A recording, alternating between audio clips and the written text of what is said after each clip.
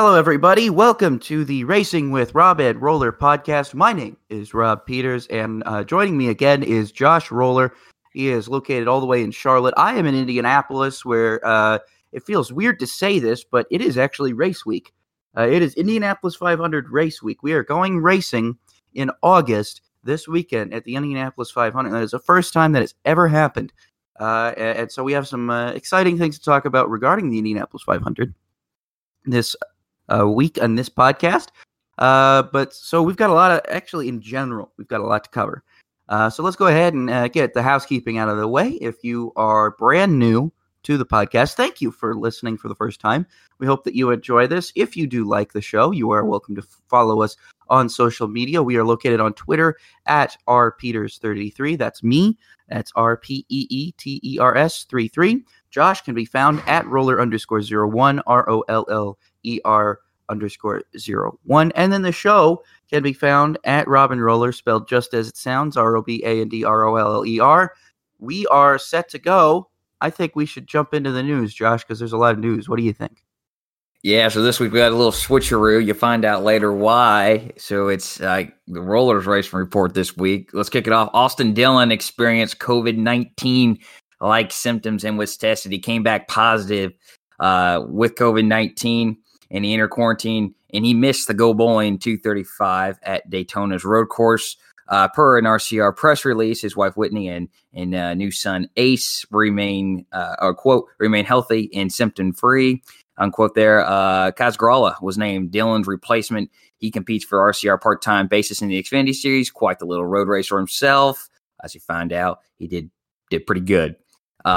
Dillon is the third full-time NASCAR driver to test positive following Jimmy Johnson and Spencer Davis in the Truck Series. Brendan Gaughan also tested positive and recovered and raced on Sunday. I didn't have the day he was looking for.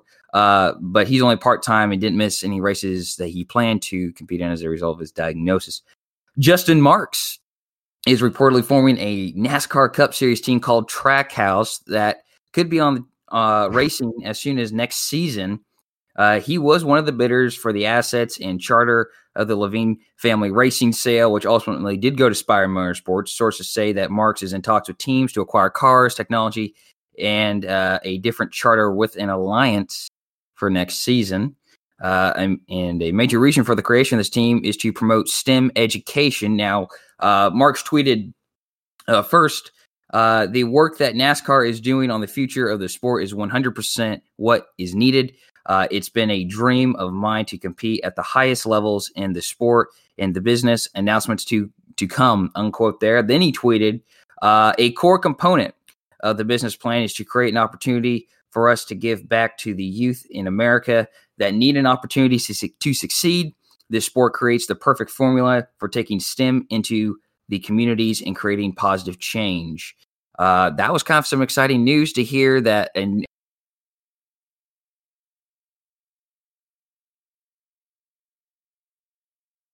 new teams being formed. I remember forming a team one day, didn't know it was going to be coming this soon. So that was pretty fun to hear. That news be shared by Adam Stern and then Justin Marks. DoorDash and Richard Petty Motorsports have signed a multi-year partnership, which began this past weekend. So another new sponsor on board at RPM, and I don't want to call it, but the things are looking like Bubba could be going or remaining with Richard Petty Motorsports going forward. So that's pretty interesting news there. Some sad news here. Myrtle Beach Speedway held its final race on Saturday night. It was announced in the spring that the speedway had been sold to developers who plan to houses and possibly a hotel. Busy part of town there, major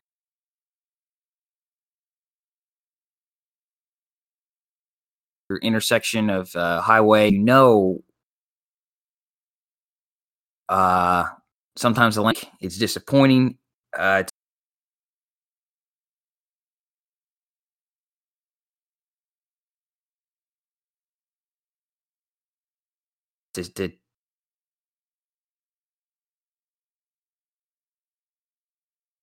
To lose his Scarborough night For years I've been saying that the Truck Series should be going there early parts of the year, and unfortunately, that opportunity is lost. Marco Andretti, the 104th to green on Sunday for the very first time. It's the first time Andretti has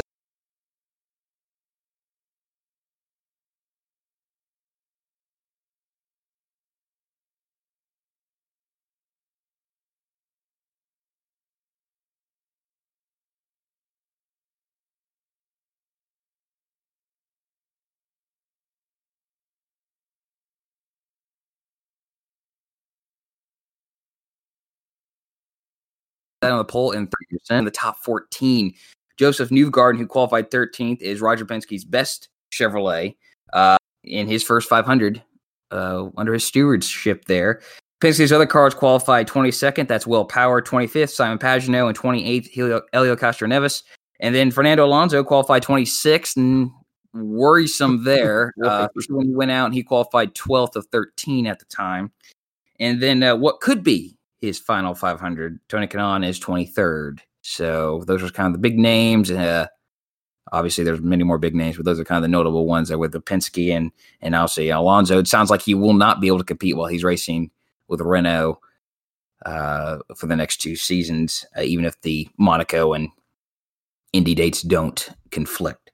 Yeah. IndyCar's Gateway weekend is unaffected by the new Illinois state edict, which reduces capacity of bars, restaurants, and casinos, but that does not affect outdoor events. Fans are still allowed, and hasn't affected how many fans they can have there. That weekend will feature an ARCA Indy Pro 2000 in an IndyCar race on Saturday, and then the Gander Truck Series Vintage Indy race and an IndyCar race again on Sunday. So if you get tickets, that's going to be a fun day. The only thing is, I did see they cannot the concession stands must close at 11. But that's no big deal. I wouldn't think they'd be able to get everything done just all right. Testing of the next gen NASCAR Cup Series resumes at Dover, and actually, finally, there was a test yesterday, but I don't know who the driver was at Daytona's road course with the next gen car. But again, I don't know who the driver was there. I heard a rumor it was Felipe Nasr. Okay, well there you go. Very interesting. I don't know why Nasr, but that was the rumor that I was hearing. Okay, on Twitter. There you go. I like the rumor. That's an interesting person. But and it sounded the video. Everyone saw the video. Mm-hmm. The engine sounded beautiful. I like what I heard there. But anyways, the Cup driver will resume, at least confirmed a Cup driver, will be resuming at Dover International Speedway on Monday and Tuesday following this weekend's races. The purpose there is just to test the high load in the banks to test the parts that they're wanting to have in the car. Is this car ready to go to a place like Dover? And it'll be the first time it's been the next gen car has been tested since March. And a friendly reminder, just in case you've forgotten, a lot has happened since April. The next gen car is delayed until 2022. So we will not see it on track in 2021 as initially planned a few years ago. Penske says that Power, Pagenaud, and Newgarden are going to be staying where they're at in 2021. That's good news if you're a fan of them. You're a Penske fan and you like the lineup. It's a pretty potent lineup out there. And he has opened the door to keep a fourth car for McLaughlin there. And I'm sure some people are wanting to see Elio maybe even get back in the ride there since he's a free agent now. Not sure if Penske's wanting to go back to 4 cars or not, but you never know. I mean, people are probably going to be holding their breath a little bit for that one. I would like to see Elio run full time and then put McLaughlin in a 5th car at select races, but I know that's 100%. That's a lot of effort, but we'll see. And then some finally here, some Darlington throwbacks are starting to trickle out, and that's exciting. Stuff we usually see around March and April, we start to see them trickle out. Obviously, COVID-19 kind of put a damper on that a little bit. But Austin Dillon is honoring Junior Johnson. Ryan Blaney is honoring Paul Menard. That's a slick paint scheme, one of, I think, the best Menard's paint schemes that aren't yellow of all time, for sure. Kevin Harvick is throwing back to Busch. the 1997, which I thought very unique. Busch has always done a little things more unique because they don't have a lot of paint schemes to go off of in the repertoire. So I think that's pretty cool. And Ryan Newman is honoring himself in the 1999 USAC championship he won. Daniel Hemrick is honoring John Andretti. Pretty cool video. Don't think we mentioned it before, but Junior Motorsports did put out like a 4-minute video. Very neat a few weeks ago. Joey Logano is honoring Bobby Allison. The first time a Shell Pennzoil or a Shell or a Pennzoil car is not being run at Darlington. This one is just strictly number alignment here. So that's pretty neat to see that one. And then Tyler Reddick is throwing back to Jeff Burton's rookie year when he won Rookie of the Year in 1994 in the Cup Series. So all good looking, I think. That's all we got today as far as the news. A little bit of a slower news week, but that's okay. Because we got some good races to talk about. And I say we should move on to the next segment here, Rob. All right, that sounds fine with me. Because I like going into the featured paint scheme and talking about some of that. There's a lot of good stuff to talk about this week. But let's run through the featured paint scheme first. We decided we went ahead and picked the 1999 NASCAR Winston Cup Series to highlight this week for our featured paint scheme. Josh, why don't you go ahead and kick it off with your selection, because I know my selection is going to be one that I don't think people very much remember, but I do like yours here quite a bit, actually, because I really, really like what you've got going here. Yeah. Well, you never miss an opportunity to talk about Greg Ray. Well, I will never miss an opportunity to talk about Jeff Gordon in his paint schemes. So I'm going with the DuPont Automotive Refinishes NASCAR Racer Chevrolet Monte Carlo. There we go. Yeah. He ran it at the penultimate race of the 1999 season at Homestead Miami Speedway. He was not alone in running NASCAR Racers paint schemes. Kenny Wallace also drove one. He was in the 55, the Square D Chevrolet, Bobby Labonte in the 18, and Terry Labonte in the 5. NASCAR Racers was an animated television series for kids, which really centered around two teams, Team Fastix and Team Rexcord. They competed in a futuristic NASCAR Unlimited series. Again, it's animated. It was awesome. It's really neat for the times too. It had to be cool. Certainly, like, how can we get kids in racing? You know, they're even thinking about it back then when NASCAR's booming and you have all these fans. They're still thinking, how can we get the next generation hooked? I remember, I wish I knew where I had some of those like plastic toys like you got from McDonald's or something. I have a few. I believe I have a few. I wish I knew. I may not have them anymore, but I wish I knew where they were. That show ran from 1999 to 2001. Had a total of 26 episodes and was on Fox's Fox Kids block programming. So Gordon's remember that? Huh? Do you remember Fox Kids? I don't. I remember Fox Kids. I remember Fox Kids, and then it became the Fox Box. But I also remember NASCAR Racers. I watched it a lot and as a kid, they used to air it on Toon Disney's Jetix block. I used to watch it all the time on that. Yeah, because when NASCAR Racers came out, I was like 4 or 5. So while I did watch it, I don't think I didn't understand it or get as into it as I did when I started watching it on Toon Disney and Jetix. So, but NASCAR Racers always has a very, very strong place in my heart because I think it was really cool back in the day when it was airing to see something like this. So I like that you're talking about it now. I'm sorry to interrupt you, but I had to talk about just how awesome I felt. I mean, really, and objectively, NASCAR Racers is not a bad show. Like if you go back and watch it now, I think most of the episodes are up on YouTube. You could just watch them. Objectively, it is not a bad show. I mean, the writing is actually pretty good, and the animation is, of course, top of the line. Yeah, definitely. I agree. 100% there. Yeah, I was about to say, like, they're all on, or most of them are on YouTube, I should say. So Gordon's particular car, it was orange in the front and through most of the top and the sides, but then it kind of quickly faded to yellow in the rear. And then there was like lightning bolt like designs, not exactly lightning bolts, but not straight lines of any purpose. So that's what kind of reminded me of, just lightning bolts. Those were along the sides and the roof and the hood as well. It was only the second time in his career that the 24 was not the normal yellow on the sides of the car, which, I mean, back in the day was kind of big because, rainbow 24 all the time. Of course, he hadn't run a lot of different paint schemes, but that was still a big change. For this race, it was very dark blue, but it had yellow lining and then it had dark blue accents again. And the 24 looked just like the 24 he had always run, style-wise. It was also the inaugural Cup race at Homestead. Gordon qualified 10th and finished 10th. He led one lap. He was one lap down, but did manage to lead 3 laps in 2 occasions that day. Tony Stewart won the race and was followed by teammate Bobby Labonte in second. So that was my feature paint scheme. I actually have the dice, a small die cast, with me down here in Charlotte, and thanks to my mom and dad who brought it a couple weeks ago with the move I had. So definitely when I found that, I found it for a good price, was happy to get that one because it's just a cool paint scheme in general. I think if you look at Gordon's alternate paint schemes, easily top 3. I think easily top 3.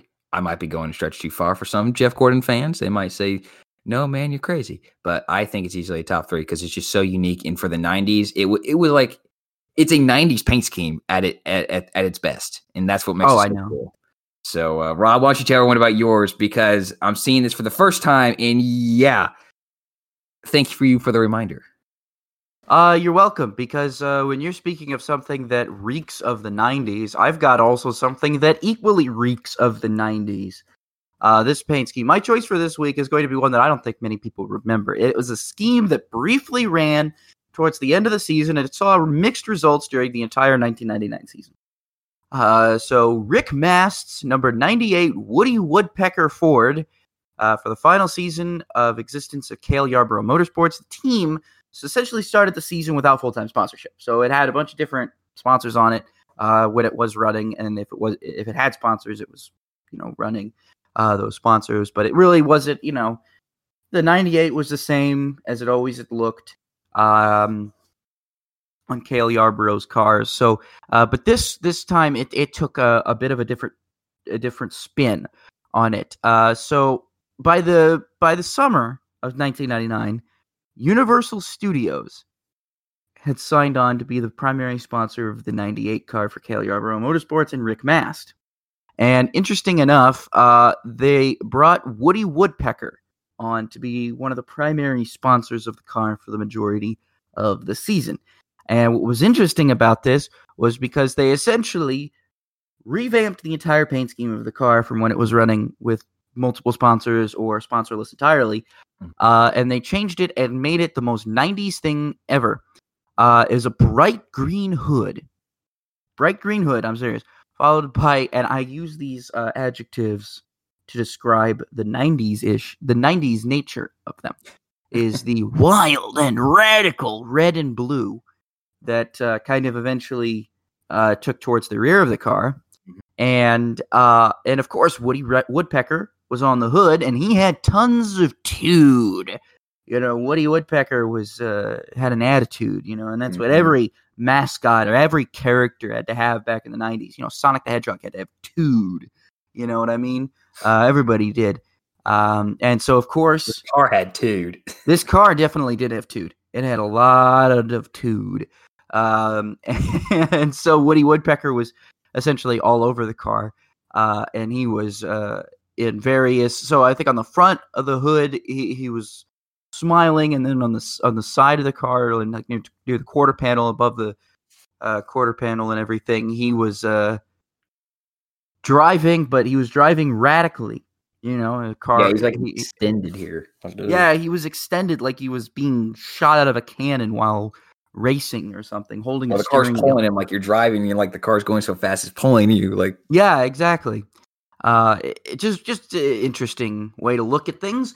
So Rick Mast had up and down mixed results. So actually, not in this car, but he did finish 10th in the Daytona 500 in 1999, which is surprising. I didn't even realize that until I looked it up. For some reason, I think that's just a fact that people forget, and I forgot, definitely. But Rick Mast did not have very much success in this car, but he did have a 9th place finish at New Hampshire in the fall in the Woody Woodpecker car. Outside of that, though, Rick Mast wouldn't really have much success. And after the season, he'd leave Cale Yarborough Motorsports because Cale Yarborough Motorsports would shut down at the end of 1999. And Rick Mast really didn't have a full-time ride in 2000. And he really didn't. Well, he tried. He went to Larry Hedrick, but they shut down, I think, after five or six races in the season. And he went to Don Levy in 2001, right? Yeah, I think he was with Junie Dunleavy in the Hills Brothers car. After that, and then he had to quit because of the. I looked up Rick Mast's career last night, and I wish I'd remembered more of what I looked up. But anyway, so that's my featured paint scheme. That's me talking about Woody Woodpecker. I do actually have the diecast of it. I'm jealous. Oh, it's an old one.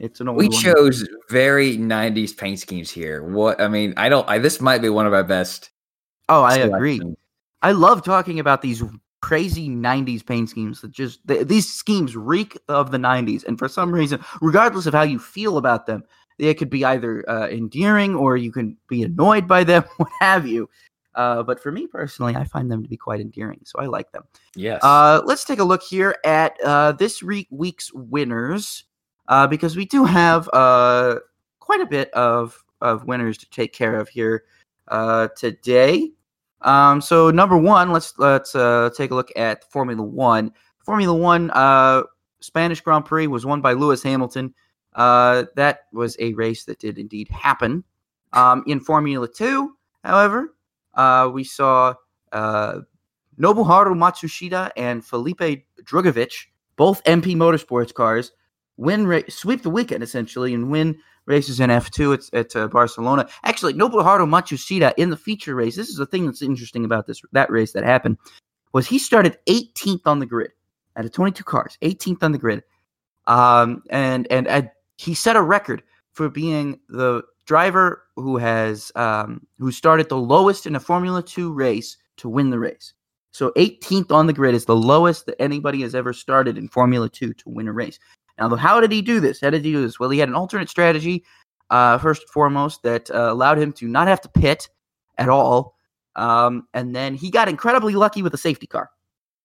And that's pretty much what happened. He was able to come in, change tires, he started the race on the hard tires. He came in, was able to come in, change tires, put on the soft tires, and he was done. He was down and away after that. And the rest was history. And then in the sprint race, Felipe Drugovich, his teammate, wins again. And that's Drugovich's second win on the season.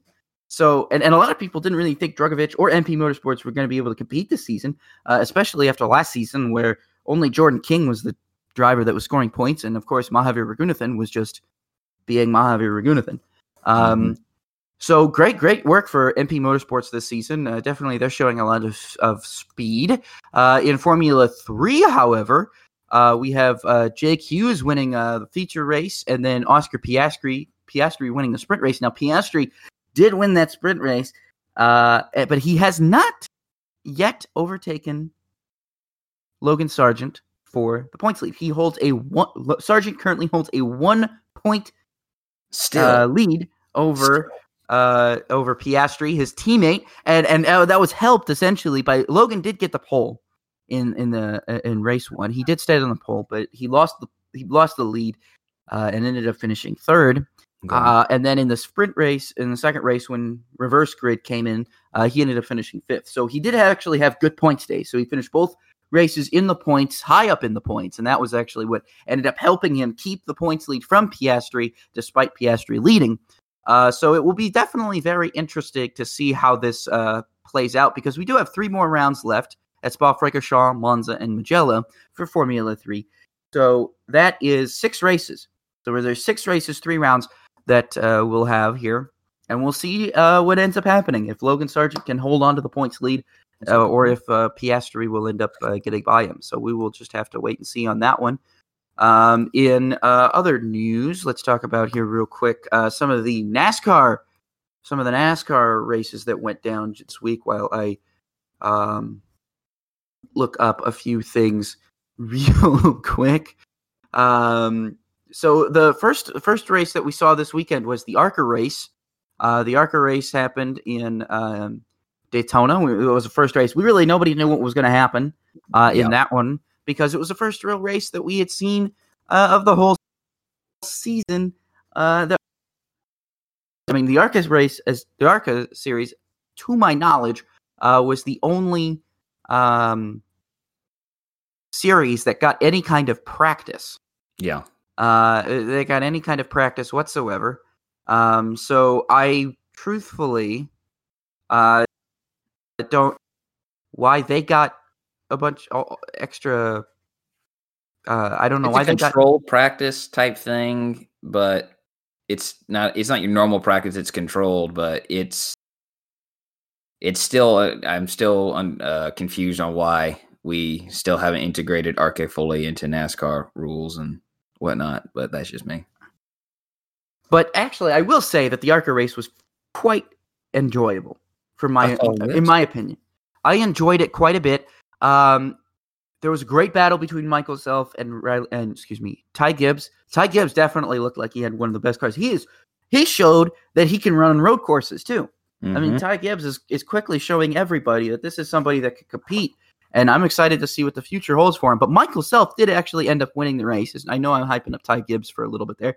But Michael Self did actually end up winning the race. So good for Michael Self. He definitely needed that win very, very much. And then the next race we saw running on the Daytona Road Course was the NASCAR Xfinity Series. Austin Cindric nailed his 5th win in 6 races, and that ties Sam Ard's record. So I didn't expect this to happen at all. But hey, good on Austin Cindric for nailing it. He's on a tear lately, like we just said. I don't think anybody expected this out of him. I didn't expect this out of him, this kind of form. I expected maybe a few wins here or there on road courses, but not the way he's been performing. Goodness gracious. Whew. And then we had let's go into some of the races in Sunday morning first. I want to talk about the MotoGP race because I don't know if you've seen. I know what you're going to talk about. You know what I'm going to talk about? This crash that happened. Oh my gosh! So first and foremost, we want to say Andrea Dovizioso won the race. Congratulations to him. Valentino Rossi did end up finishing 5th. And the reason why it's important to point out that Valentino Rossi finished 5th is because this guy almost died twice, probably. Mm-hmm. Within seconds of each other. So if you have not seen this accident yet, you're allowed to watch this if you are, I guess, interested in it, if you haven't seen it. But essentially, they're at the Red Bull Ring and going into what is essentially turn 2, or Formula 1 calls it turn 3, but it's turn 2. It's turn 2. I don't care what anybody says. It's turn 2. There's a kink is not a turn. Yeah, the kink is enough of a kink to call it a turn. A kink is not a turn. But anyway, so going through this kink, actually, 2 riders collide. And when their bikes collide, they fall off. One of the bikes essentially has nobody on it, and it's just completely going by itself, which is something that does happen in MotoGP. And it barely misses Valentino Rossi by like inches. And then all of a sudden, the second bike comes flying through and misses him again by inches. Mm-hmm. Inches. And this guy, they red flag the race, and you just see him come down pit road, and he's got to catch his breath. Like he just cheated death. He knows he just cheated death, and he's got to catch his breath and try and manage. But he did finish 5th, so good job for Valentino Rossi finishing 5th on that. But Andrea Dovizioso was the winner of the race. So again, like I said, MotoGP now is the prime time to start watching MotoGP. So, because anything can happen with Marc Marquez not in the championship. It's true. Anything can happen right now with Marquez still nursing that shoulder injury. Anything can happen. So, boy. But hey, it looks like next week we're going racing again in Austria. So we'll see what happens again. from MotoGP. And then the second obscure race I'm going to talk about a little bit today. The WEC ran the 6 hours of Spa-Francorchamps over the weekend. I don't know if you were able to watch that, but it was on Motor Trend earlier in the day. It started at 7 a.m. and obviously went for 6 hours, so about till 1 a.m. or 1 p.m. in the afternoon. So it was on TV, but as I'm honestly not surprised, Toyota Gazoo Racing won in the overall and in LMP1. Mike Conway and Kamui Kobayashi and Jose Maria Lopez won in LMP1 and in LMP2. United Autosports of Felipe Albuquerque and Paul Di Resta. LMGTE was run by the Porsche GT team. That is good for them. And then in GTAM, AF Course won.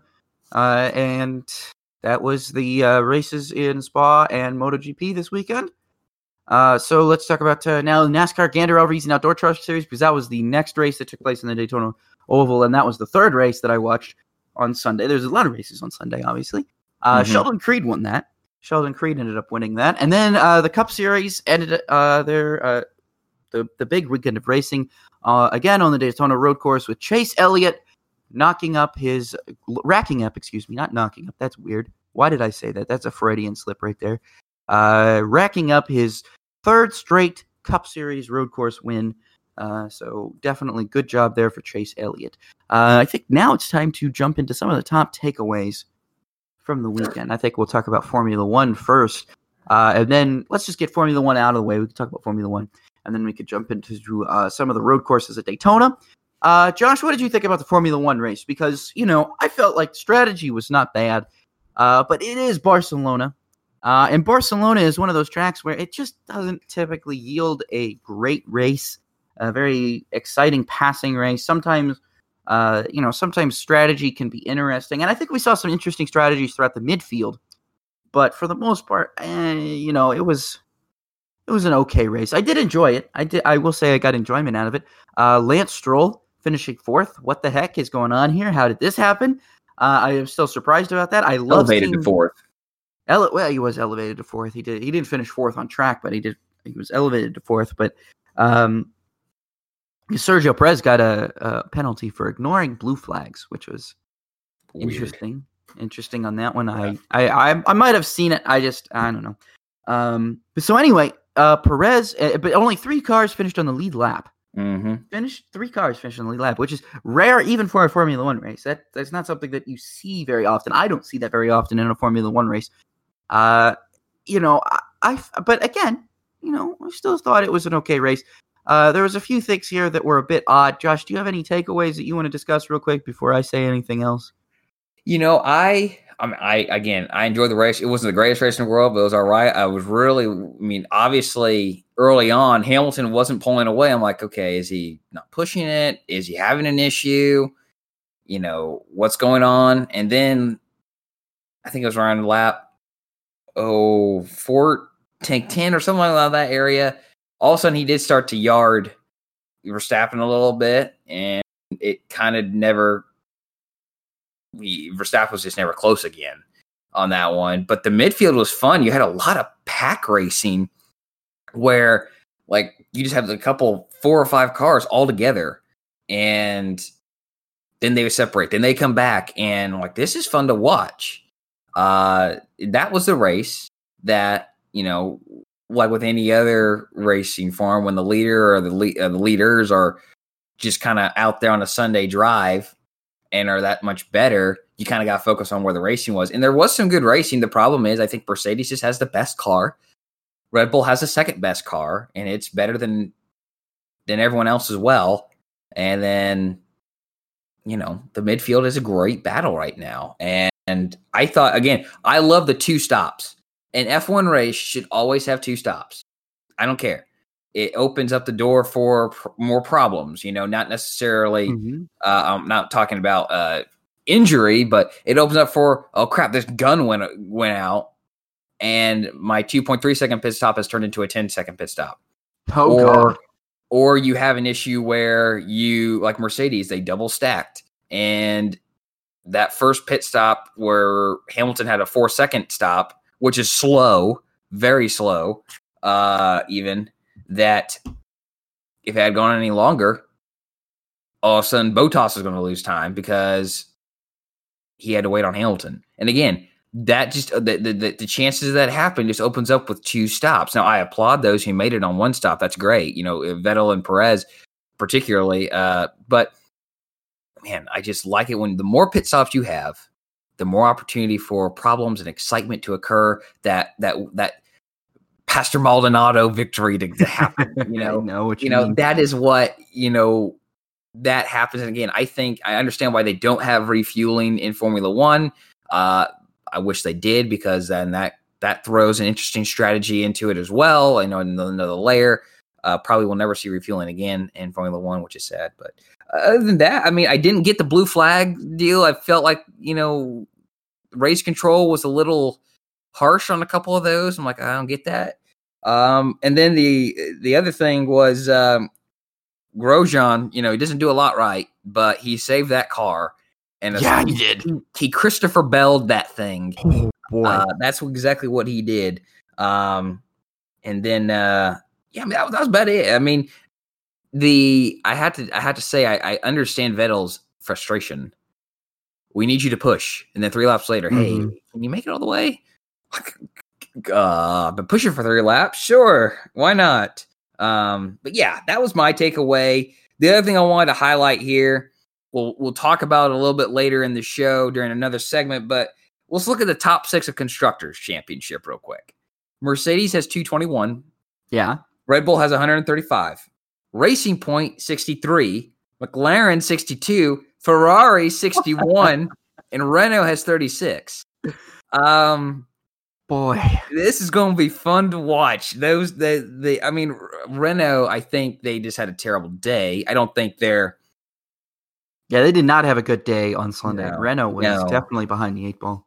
I don't think they're a 3rd place constructors team or even a 4th place, but they can make things interesting should Ferrari continue to really struggle or have issues. And if McLaren and Racing Point have some bad races, they can make things interesting. For sure. I think they can at least get 1 guy in the points each race. I think that's a possibility. But other than that, that's the thing I'm taking away. The biggest takeaway is that constructors deal. I mean, obviously Hamilton had I'm sorry, I'm rambling on here, but has 156 career podiums, so now has more podiums than anyone. And by the way, he has 256 career starts, so that's a heck of a percentage. Go on, Rob. I'm done. No, I was laughing because I'm still trying to. It's still taking me some time to get used to the whole idea of Racing Point being the 3rd best team on the grid. Because I mean, you say what you want about Racing Point, but the fact of the matter is Perez and Stroll they're not even separated by all that much. Like it's not like you have Perez out qualifying Stroll or out racing Stroll. It's usually Perez will out qualify Stroll will finish higher in the race than Perez. Or if Stroll qualifies higher than Sergio, then Checo will end up will probably end up finishing higher in the race. It's just they're so close, and they're constantly up there battling. I mean, I don't know how they haven't had a podium yet. The only reason they haven't had a podium yet probably is because Max Verstappen is just been splitting the 2 Mercedes the whole time. That's why they're going to have to beat them. You're going to have to beat Verstappen. You're going to have to beat Verstappen and at the very least Bottas, and that is going to be a tough ask because beating Hamilton is just impossible. That's not realistic at the moment. But beating Verstappen and beating Bottas is a legitimate possibility for Racing Point at this current moment, and I firmly believe that both Stroll and Perez can do that.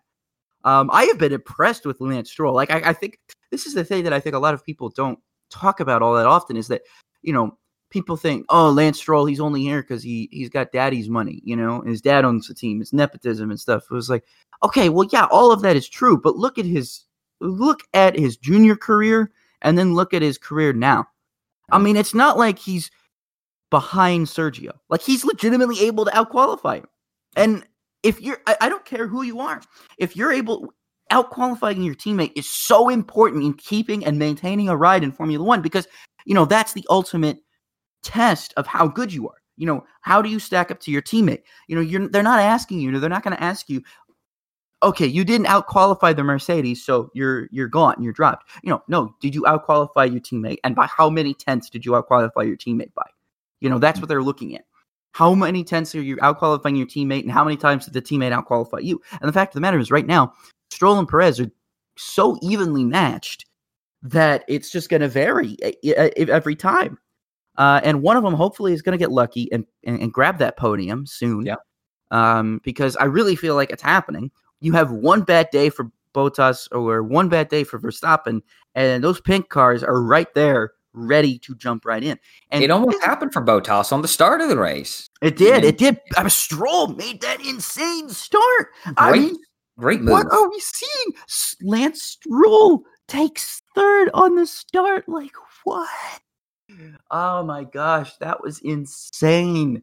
And I know I just said, like, earlier, I was like, the Formula One race was kind of, so. But that's the thing. You got to look at, you got to look at specific things in Formula One and look at anomalies and weird things. And it's just, right now, it's fun. I know the teams, like, are upset, especially Renault, are upset about Racing Point being so good. But I don't understand how you could be mad at them for just exploiting a rule and suddenly getting all this pace. That's racing. That's racing. Yeah. That's the way it's been. Here's a rule book. All right, play within these rules. And if you find a loophole in a gray area, I mean, I didn't agree with them getting in trouble at all. They should not have gotten in trouble at all. Single engineer. And I seriously, I took an engineering class in college, guys, a motorsports engineering class in college. Did I do very well in it? No, because I'm not good at math. But there's a reason why I did journalism instead of engineering. But every time they had a guest speaker come in that was a former engineer, they said the same thing. I hate rules. I hate rules. I read the rule book. I memorize it front to cover. And then I try and find out ways to break those rules. Yeah. Legally. I mean, that's what an engineer is doing. That is seriously what every single engineer is doing. And it's like, if everybody on the grid is doing this and Racing Point just does it better than everybody else. Exactly. Well, Renault was upset that they didn't do it. You know, that's their deal. And I think it might be more of a, you didn't break the rules, but it might be frowned upon. It is definitely frowned upon. Yeah, but to me, frowned upon is just like, okay, let's try not to do it again. All right, let's try to be a little nicer. But I would not have given them the penalties that they got, because that is just BS. They've already said we're just going to close the loophole. Yeah. Next year, what they did is illegal. Next year, what they did is illegal. So I don't get it. I don't get it. You've got the loophole closed for 2021. And especially considering the fact that development is essentially frozen on those cars. I don't know what else Renault wants. I mean, they've said, okay, Race Boy, you can't do this for next year. So you pretty much guaranteed that you're holding them back from doing this again. So I don't know why they're still pursuing it. I just don't understand. Like, okay, you're going to have one bad season. Well, it's a shortened season. Who cares? 2020 is kind of a write-off. You already know who's going to win. Everybody knows who's going to win at this point. It's just a battle of getting the cars ready for next season and developing the cars for next season, because you don't have to develop a whole new car. You're taking the car that you already had, and you're maybe upgrading some of the parts here and there. You might be upgrading a few other things, but outside of that, it's the same car. Yep. So really, if anything, you've just leveled the playing field. Continuous upgrade is all it's going to be at the end of the day. And I mean, Renault's. We should probably moving on here, but Renault's just bitter. That's all they are. They're definitely bitter. They're getting beat by who they feel they shouldn't be getting beat by, and you know what? Be better yourself. Right. Do better.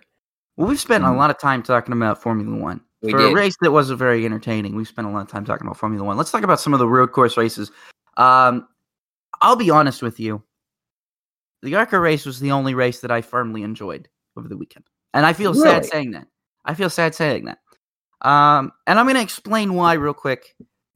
Before we could touch on all three of the races here, but I want to explain. I think we just kind of group it all into one. How did you feel about the entire weekend?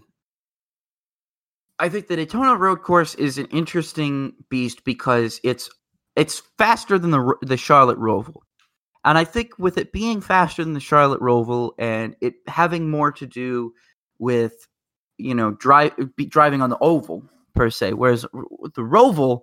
And in Charlotte, when you go to Charlotte, you're in the infield section for the majority of the lap. You're in the infield section for the majority of the lap where you're going through chicanes. You do go through both sets of banked corners and on the backstretch, much like Daytona. But Daytona, the main infield section is not necessarily as tricky or as or as intricate. I'll say it's not as technical. No, it's not very technical.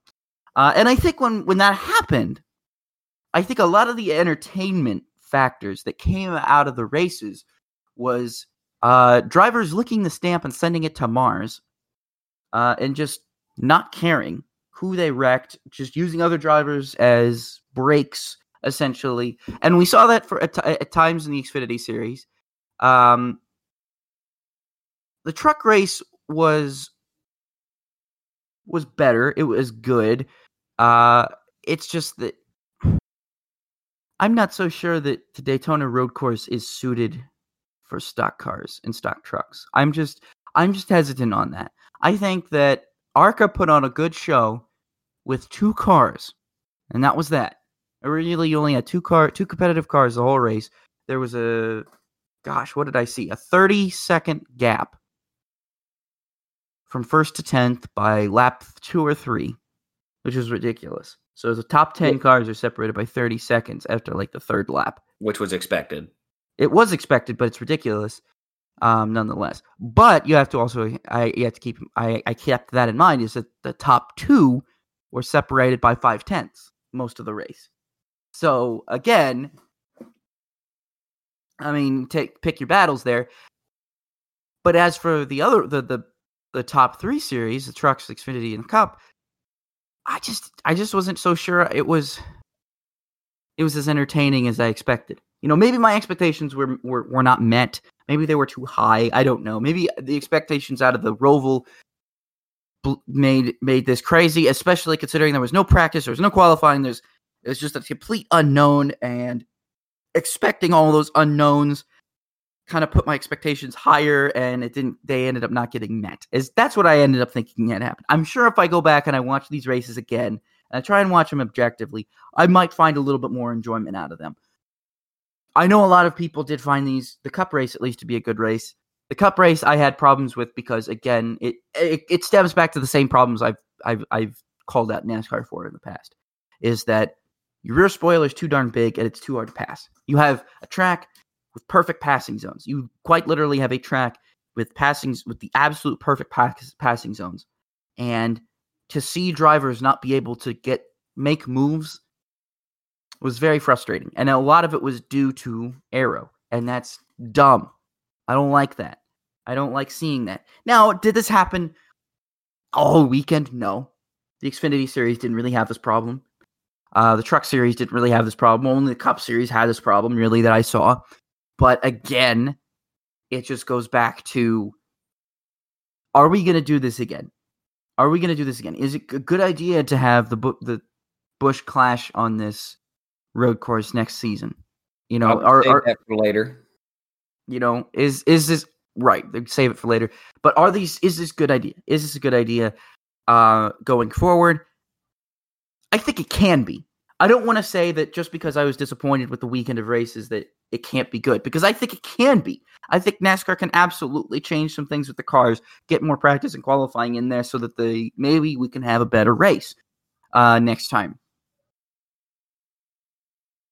Honestly, I think that it's going to take a lot more work than went into it for this race to get that to happen. Josh, I don't want to take up so much time because I just really wanted to run through all 3 of these races as quickly as I could.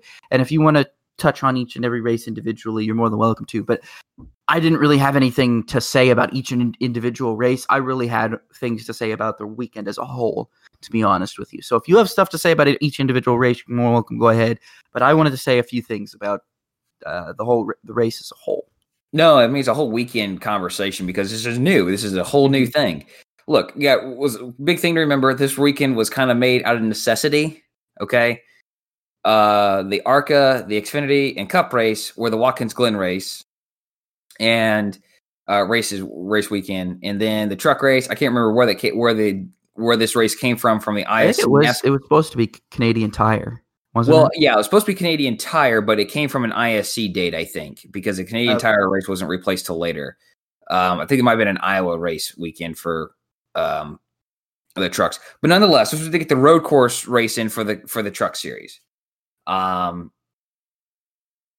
Again, yeah, ARCA was going to be a poor race to begin with. You have 20 cars, and at best, you have 8 competitive cars, and obviously, there were some issues that just, again, hey, that race, unlike Formula One, the race is in for first and second, not for fourth, fifth, sixth, seventh, and eighth, and ninth.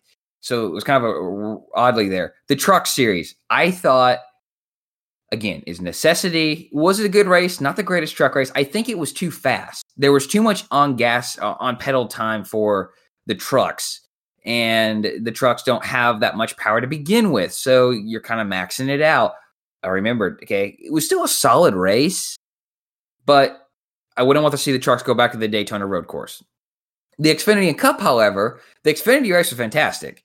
Again, they had to brake harder. They had lower downforce. You have really good passing zones here. So you obviously have the turn one. You have the 2 horseshoes that you can make something happen, and then you have the 2 chicanes on the back stretch, and then on that they made for the front stretch off of old turn 4 for the Cup for the stock cars.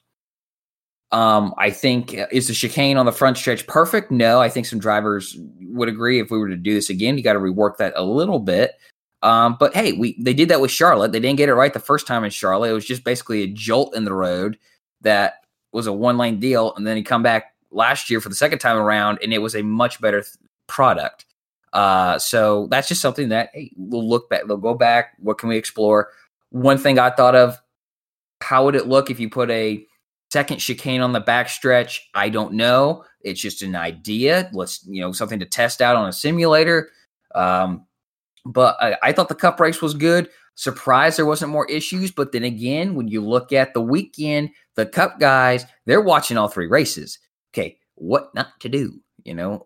Sounds like there was some conversation pre-race, like, hey guys, let's make it through turn 1. Whereas in the Xfinity series, your restarts were a little more wild and crazy. The Cup series, for the most part, you're 2x2. Were there some 3 wide? Yes, but you're basically 2x2 the entire time. Let's make it through turn 1. Let's not do anything stupid. The only on-track incident was then with Kyle Busch. Okay, you had caution for stages, caution for rain, and then Kyle Busch's issue. But I thought it was a good weekend. I liked it. Again, I think they also, like you mentioned, NASCAR got the package wrong. They shouldn't have had the big spoiler, and it was all there because I think they'd be going too fast. Okay, keep it to the 550 horsepower and put the short spoiler on. What have I been saying? Let's test that out. Let's see how it works. The Xfinity series did fine with it. It's like they're ignoring what they run. I don't know why. But yeah, the Xfinity race was the better race. They had some incidents and stuff that made things interesting, and they had some more restarts. They had drama, but the Cup series did have ones too. I think there's potential there, as you said. But yeah, I'll say what else I got to say for later because like I made you do, but I think it's fun to look at, at least the truck and Xfinity points battle, because in the Xfinity series, or excuse me, the truck and the Cup battle, you've got quite the race with 4 races remaining for the trucks. You got Dover, Gateway, Darlington, and Richmond. Moffitt's clear by 84. Rhodes is clear by 75. Eck is 74. But Ankrum and Gilliland are only clear by 5 and 2. All right. And then Derek Kraus is back to Gray's back 45. Lassard's back 55. Sauter 67. Friesen 87. I'm writing off Sauter and Friesen. Just something I don't think they need to win. I don't think they can get those points back because I think in general Ankrum's running well enough to keep ahead, and Gilliland is just had a rough go of it. That front row truck has been running well this year. He's had a rough go of it. I don't know. I think, but if you're going to have someone miss, I think Kraus is going to be the guy who's going to be the spoiler points wise. But having someone win below that, I think is going to be a little surprising. What do you think, Rob? Yeah, I really think, especially in the Trek series, you kind of already know who's going to make the playoffs. Usually by mid-season, and I think at this point we already are well aware that once if you're below a certain area, it's going to take you a while to it's probably not going to happen for you. Yeah. What about the Cup Series? You got Johnson's back 25, Jones back 35, Reddick's 57 back, but then Bell and Wallace are 146 and 165 back. I think, I don't know. This one has got me all confused up, man. I think if you're going to have someone miss, it's going to be Byron, but who replaces him in the guys who are below that mark? I mean, I think Bell and Wallace have to win, but you got that Daytona wild card still. So anything can happen there. I mean, you could have Michael McDowell.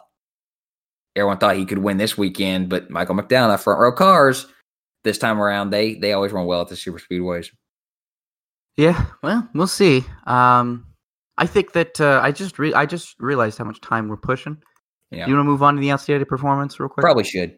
All right, let's go ahead and move on to the outstanding performances of the weekend. Josh, go ahead and go give yours, because yours was one that definitely I gave a lot of consideration to. I came this close to actually picking, but I ended up with my choice, and I hope that people agree. I'm going with Kaz Grala simply because fantastic effort. We obviously know he's a good road course racer, but he goes out there and, he didn't know he was going to be in this car until a few days before. He's driving the number 3, which that's got to be a load of weight on you. You're not from the Childress family. You're not from the Earnhardt family. Now you're driving the 3 car. Watch out. And then he gets out there and gets top 10. Led 3 laps. 3 laps. Take that as you will. That was pretty neat to see the 3 out front at Daytona on a road course. And he also, this is a good category to be in. The first driver, since Carl Edwards, to get a top 10 in their first Cup Series start. That's pretty good. I like that. That's good company to be in. And Kaz Grala, just impressive, stayed clean. Didn't do anything wrong. Just, went out there, did his job, brought the car home, did American Ethanol well, and did the 3 team well in the owner's points chase. So good for them. I agree. I think he did a great job. Great job all overall by Kaz Grala, keeping it out of the fence, keeping it out of trouble, and bringing it home in the top 10. I think there was a lot of choices this week to pick, as I already mentioned. And if I could, I would probably pick a bunch of them. But I'm going to go with Marco Andretti. And this guy has had the worst stretch of seasons in recent memory. I mean, he's just so many races where he was never a factor and usually also ran. He's been completely forgotten. Like most people have just completely forgotten Marco Andretti is even still in IndyCar. Yep. To be honest with you, he's been entirely irrelevant. But suddenly, out of nowhere, he's top of the charts in both qualifying sessions. For Indianapolis, and now he's looking like he's going to be one of the favorites to win because he's just simply has one of the fastest cars out there. I don't know if Marco's going to be able to hold it off, or if Brian Hearn is going to be able to pull off a decent strategy. We'll see. Brian Hearn has done it before in the 98 in 2011. That was a different story, though. I don't know. We'll see. We'll see what happens. But hats off to Marco. He did do it again with 16 in Rossi too. So. But who knows? Who knows what will happen? Hats off to Marco and that whole team for turning it around so rapidly and then destroying everybody else in qualifying. Next segment here before we go to the Rob's Featured 500, which is coming up. Let's do upshift and downshift, a little bit of rapid fire since we're pushing time a little bit. Quick refresher if you're new to the show. We do our upshift and downshift, which is our weekly opinion poll. We present a number of hypothetical questions or statements, and we're asked whether or not we upshift or downshift over those questions or statements. Upshift meaning we agree with the statement, downshift meaning we disagree with the statement. Josh, Jenna Fryer tweeted, word on the street is that NASCAR wouldn't approve the Daytona road course race as Jordan Taylor's first career NASCAR start, despite multiple Rolex watches that he's got on his wrist from winning the Rolex 24 at Daytona. Do you upshift or downshift this move by NASCAR? A downshift. I don't know where he would have been, or what series. Obviously the Cup Series, but I don't know what team he would have been in. Wow, I'm a little disappointed. I think it would have been cool. Good IMSA crossover. I downshift. Definitely disappointed. Even if he would have been in a Rick Ware car, or maybe he's looking to be in the 77 Spire car instead of Stanton Barrett. But disappointed. It would have been cool to see a guy who definitely enjoys NASCAR and interacts a lot with it. I agree with that one. I don't understand where Stanton Barrett came from. I mean, Stanton Barrett hasn't made. When was the last time Stanton Barrett made a start? A couple of years? Last year. What was it last year? I looked it up. And before last year, when was it? 2018. So he's been making a start like every season?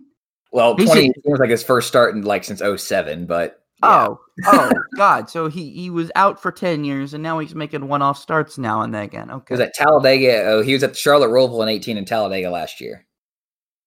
Okay. All right. Okay. That's weird. Hollywood stuntman Stanton Barrett having trouble finding work once again.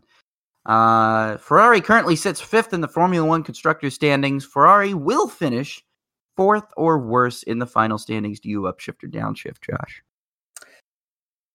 I am going to upshift. I think someone's going to upset the big three, and Ferrari won't be able to pull it together.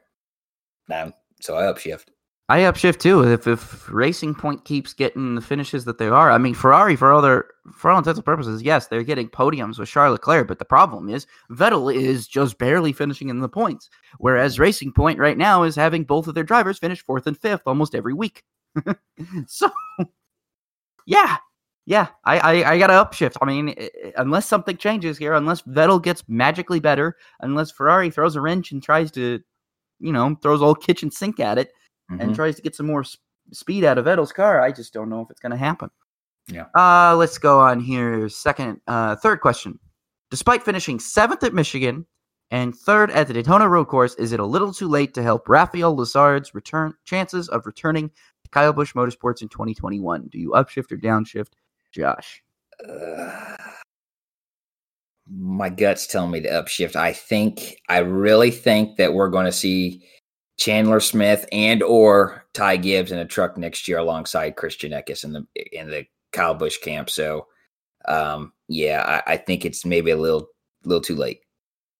You know what? You took the words right out of my mouth. I really think it's too late for Lessard. Lessard has just not been up to snuff. Christian Eckes has been outperforming him almost every week, just about every week. And that's something we talked about earlier is, the best way to evaluate a driver's performance is how do they stack up to their teammate. And the thing about it here is he's just not stacking up to his teammates right now, and that's the main problem. I mean, you got to be competitive with your teammates. And if that's not happening, it's going to be really tough to keep you in that ride. Yeah. So next question here. Let's see. You think the curse of the three-peat will strike Team Penske, or will they actually win the Indianapolis 500 on Sunday, Josh? I don't like what I saw of the Chevrolets. If we have, one or two Penske cars in the Fast 9 or all three of them, or all four of them there, I might be upshifting, but I'm downshifting. Those Hondas look too good, and that's a lot to overcome for at least those Chevys. So no, Penske will not win a third straight Indianapolis 500. Yeah, it's hard for me not to disagree about that one. I mean, that is straight up. There's really no other way to say it. I mean, when you qualify poorly, it's not likely that you're going to have success in the race. I mean, it can happen. It can happen. It's happened before, but it's not something that, looking at race trends, it's not something that happens typically. If you're in the top 10, if you're in the top 15, yeah, you're probably all right. But once you get out of the top 15, it's just going to be way too hard for you to make up spots and be competitive. I mean, you might, who knows? You could pull out a top 10. You could pull out a 9th. I mean, we've seen it happen before. I mean, in the early 2010s, the Andretti cars, which routinely qualify in the mid-20s, and it pull out top 10s every time. So, it can happen. I'm not saying it can't happen. It can happen. Penske will probably pull off with Newgarden, Pagenaud, and probably Power in the top 10. Elio might have a more difficult time getting in the top 10, but anything can happen. It is Elio. But given his speed and given the time he's spent out of an Indy car, it's not likely. So, you know what? I really think that the curse of the three-peat is going to strike Team Penske. There's no doubt in my mind that it's probably going to end up happening. And this year looks like to be an Andretti year. Yeah. I mean, this looks like it's going to be one of those Andretti years. And I am not necessarily going to close the book on Ryan Hunter-Reay's chances this season of getting his second Borg Warner, because I think it's going to happen. Yeah, good pick. Good pick. My pick, I'm picking Hinchcliffe, but he's a good. Hinch has been out of the car for too long, I think. And he doesn't have the full season under his belt like Hunter-Reay has.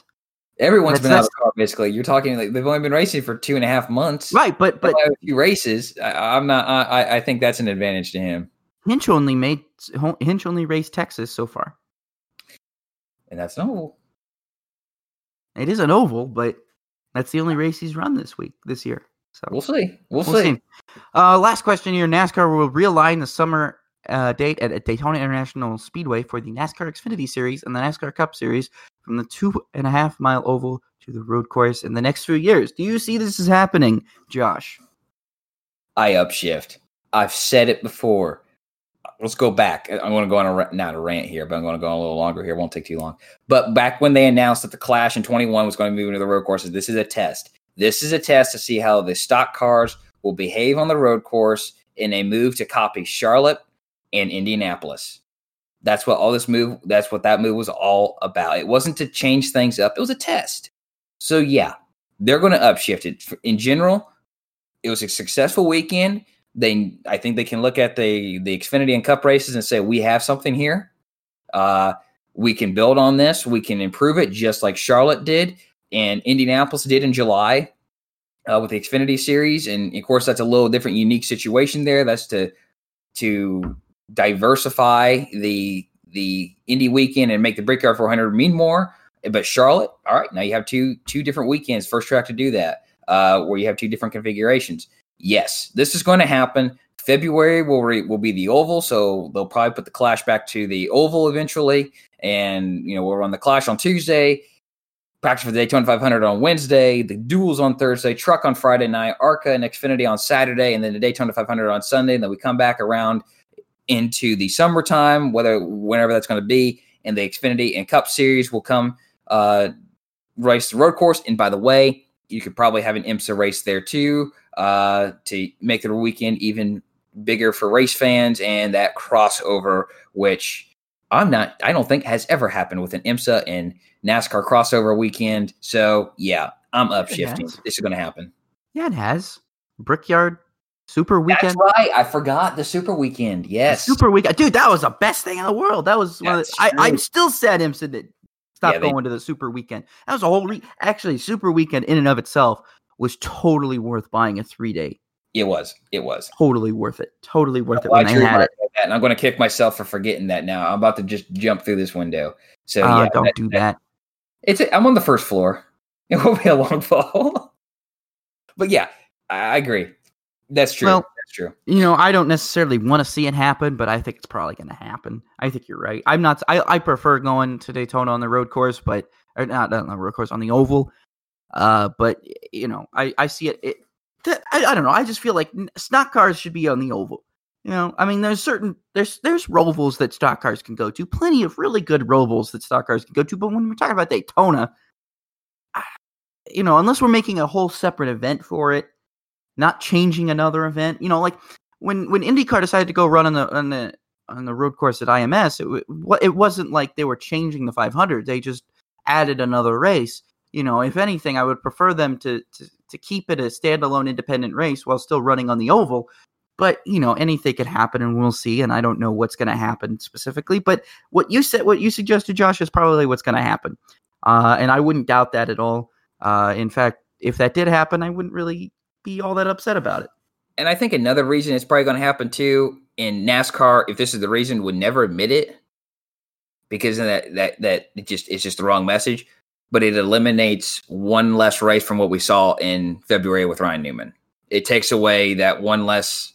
I mean, yes, people have been hurt and killed on road courses, but what we saw in Daytona is obviously that's not going to happen on the road course. So yeah, so I think that might be a reason too. But all right, Rob, I think it's time for the Featured 500 to make a return here. Good thing I've got 20 minutes to talk, give or take. All right, so we've decided to make a change for this week to celebrate the 104th running of the Indianapolis 500. We've decided to do a Featured 500 in August, since this is the first 500 that was never run, that was not run in May. This is the first time the 500 has not been run in May in its 100-plus year history, which is insane. Very insane. To think about. And it took a global pandemic to have that happen. Now, the goal of the Featured 500 has always been to talk about the 500s that aren't as memorable as the others. The 500s that don't get the discussion. They don't get talked about very often. You know, people don't look back on these races as fondly as maybe they look back on other races. You know, people point to 1992 all the time, say, well, that was one of the most, there's stories all over 1992 well, those stories have been told. You know, those stories have been told time and time again. You know, we already know the stories from 1995. We know the stories from 1994. You know, those stories have been told. We know how great of a finish 2006 was. You know, those stories have been told before. But the point of this is to talk about the races that they don't get talked about. These are the 500s that have winners that people forget.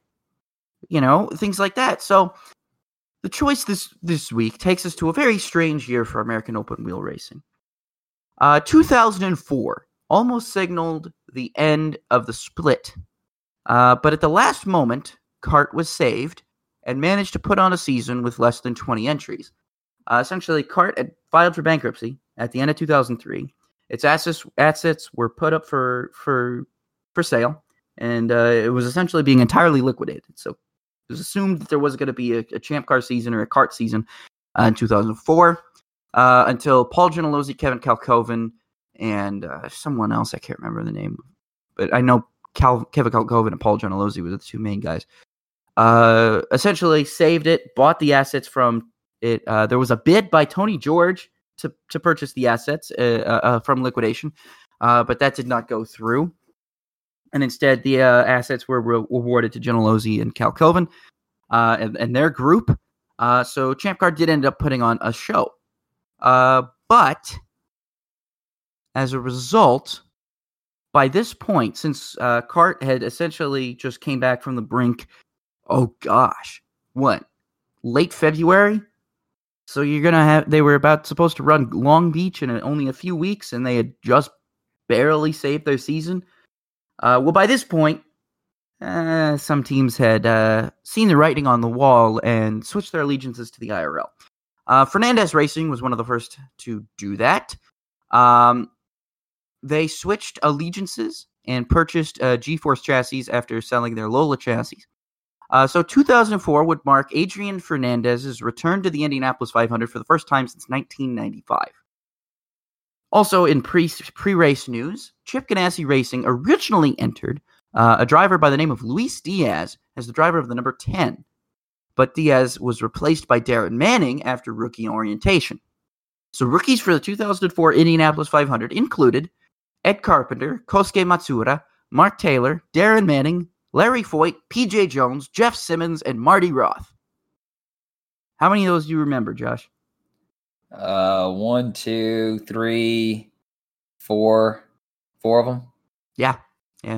I don't blame you. Mark Taylor was the, I believe, if he wasn't the defending, I think he was the defending Indy Pro champion.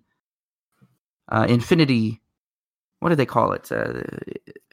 Infinity something. Infinity Pro Series, I think they called it. Before it was Indy Lights, he was the defending champion of that. So that's why he was in the race. But he was in the number 2 for John Menard's team as well, I believe. But yeah, Ed Carpenter was in it because he was with Team Red Bull Cheever. Kosuke Matsuura was in there. He was an all right driver. Of course, we talked about Darren Manning. Larry Foyt made his Indy 500 debut for his grandfather's team, or his father's team, excuse me. P.J. Jones marked the return of a Jones to Indianapolis. His father, Parnelli. Canadian rich man Marty Roth made his rookie debut, and then Jeff Simmons made his rookie debut as well. Robbie Gordon entered his own car with his own team in what would be his final double duty attempt. for Robbie Gordon. So new rules were implemented for 2004, with engine displacement being lowered from 3.5 liters to 3 liters, and the fuel cell was reduced by 5 gallons from 35 to 30. These were all done to reduce speeds in the wake of Tony Renna's fatal accident in October 2003. As a result, speeds were down almost 10 miles an hour from 2003. And if you watch early races from 2004, so like Homestead, watch that first Homestead race from 2004, you'll briefly see that the airbox was like cut in half. And you can look at pictures from the 2004 IRL season, especially early in the season, and you could see that cut down airbox. And that was, again, essentially done to restrict the horsepower in the cars. So it kind of acted like the NASCAR restrictor plate would. But, after a few races, they decided to get rid of that and go back to the full airbox. And so by Indianapolis, the full airbox had returned. And they had just, said, all right, engine displacement being lowered and fuel cells being lowered, that'll do enough to curtail speeds to keep these cars in an area where we want them to be. So that ended up working. Only 34 cars were entered for 2004. So this is the second year in a row where it seemed like they were getting it was difficult to field cars to get full fields, to get bumping. And this is especially considering the fact that you wouldn't have kart drivers move over, because all the kart drivers that could afford to move over had already done so. And any kart driver that was going to run the Indy 500 had already, any kart team that was going to do that had already declared, or probably didn't have the money to, because there wasn't any guarantee that there was going to be a kart season that they could make any money off of. So that was definitely something that plagued the entry. So with a low entry list, rumors began to swirl during bump day, during qualifications, which would be bump day, because we were bumping one car, keep in mind. So it was technically bump day. Yep.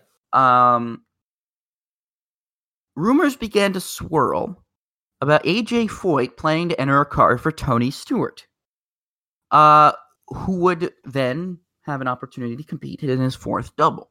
On bump day, it almost became a reality. Now, during the morning hours, AJ Foyt made a call to Tony Stewart, who happened to be nearby at the time, and he asked if he'd be willing to qualify one of his cars.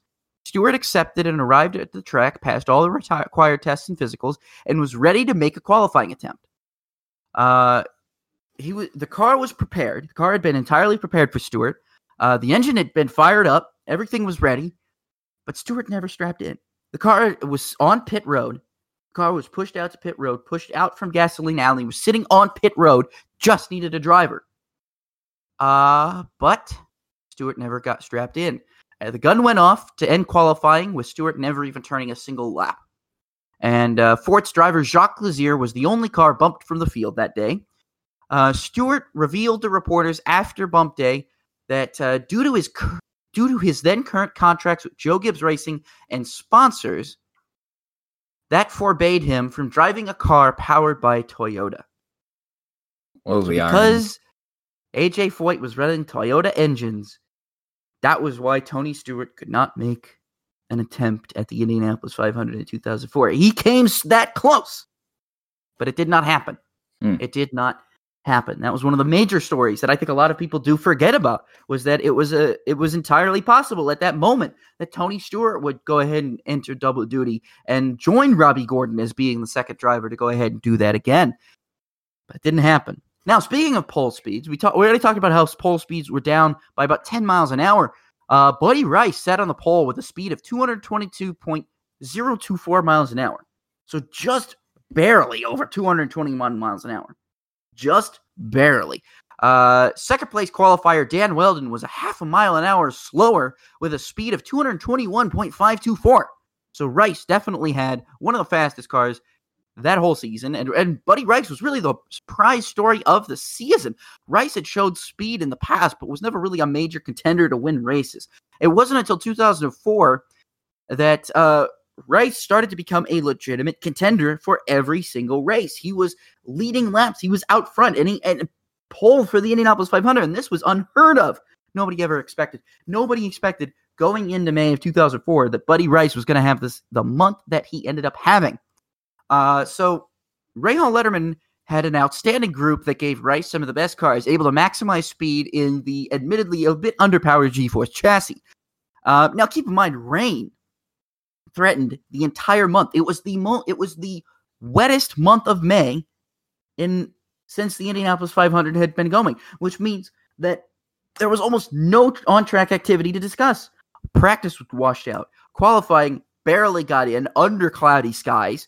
It was just not a very pleasant month of May. And when race day rolled around, it was, again, still not pleasant. There was rain in the forecast. There was thunderstorms, so much so that we actually had almost a 2-hour delay due to rain. Now, the thing about this, though, was that the race was able to actually complete about 90%, about 80% of its required distance, which is a miracle, a complete miracle that this race was even able to get in that many laps, 180 laps before they ended up having to stop it. Now, during that delay, Robbie Gordon had to give up his attempt at double duty because he was not going to make it to Charlotte in time. Regardless of when that race ended at that point, after the 2-hour delay, he had to fly to Charlotte. So the driver who had been bumped and who would end up becoming the first alternate technically was Jacques Lazier. So Jacques Lazier stepped in relief of Robbie Gordon while he flew to Charlotte to compete in that night's Coca-Cola 600. This marked an early end to Gordon's 7th double-duty attempt. So Gordon attempted double duty 7 times in his career, and 2004 would be his final attempt. He would not return for 2005, especially after he started fielding his own cars, because this was his only attempt at fielding his own car in 2004. Robbie Gordon actually entered his own team in 2004, so this was his only attempt doing that, and this would be the final attempt doing that as well. Now, the race was dominated by Buddy Rice, who declared victory after the race was stopped for the final time after 180 laps. A strong thunderstorm caused widespread damage to central Indiana that evening with F2 tornado, just missing the track and the 300,000 spectators that were there. And I remember this night. I remember this very vividly because I do remember the storms. I do remember having to essentially watch the Coca-Cola 600 in the basement because of how bad the storms were and how bad tornadoes were. It was a very, very bad night of storms, and it just so happened to come on the same day as the Indianapolis 500, which makes this 500 memorable to central Indiana residents, maybe not so much so to people who don't live in central Indiana and, don't remember it all that much. But if you were there at the racetrack, I imagine it was probably pretty scary having to avoid a tornado warning that's in the area. Yeah. That's not exactly what you want to. You want to see the race get stopped. You get into your car. You turn on the radio. The next thing you know, there's a tornado warning going off, and I didn't buy that ticket. Oh boy, yeah. I'm glad. I'm glad that this was not one that I went to. I did not attend this 500, and I'm secretly glad that I did because my dad tells me it was just awful. Not as bad as 07, where he snuck into Marty Roth's suite, which is something that my father actually did. He got into Marty Roth's suite before they kicked him out. But anyway, so fun Marty Roth story. So Buddy Rice would end up leading 91 laps. So he would take home the most laps led in the season. So this is essentially the 500 for Buddy Rice. This was an obscure fluke win victory for Buddy Rice because he would never come close to replicating this level of success. Like, it would not even be on the same radar but for Buddy Rice replicating this level of success ever again. And I'm going to talk about Buddy Rice's brief history here before we call it a day.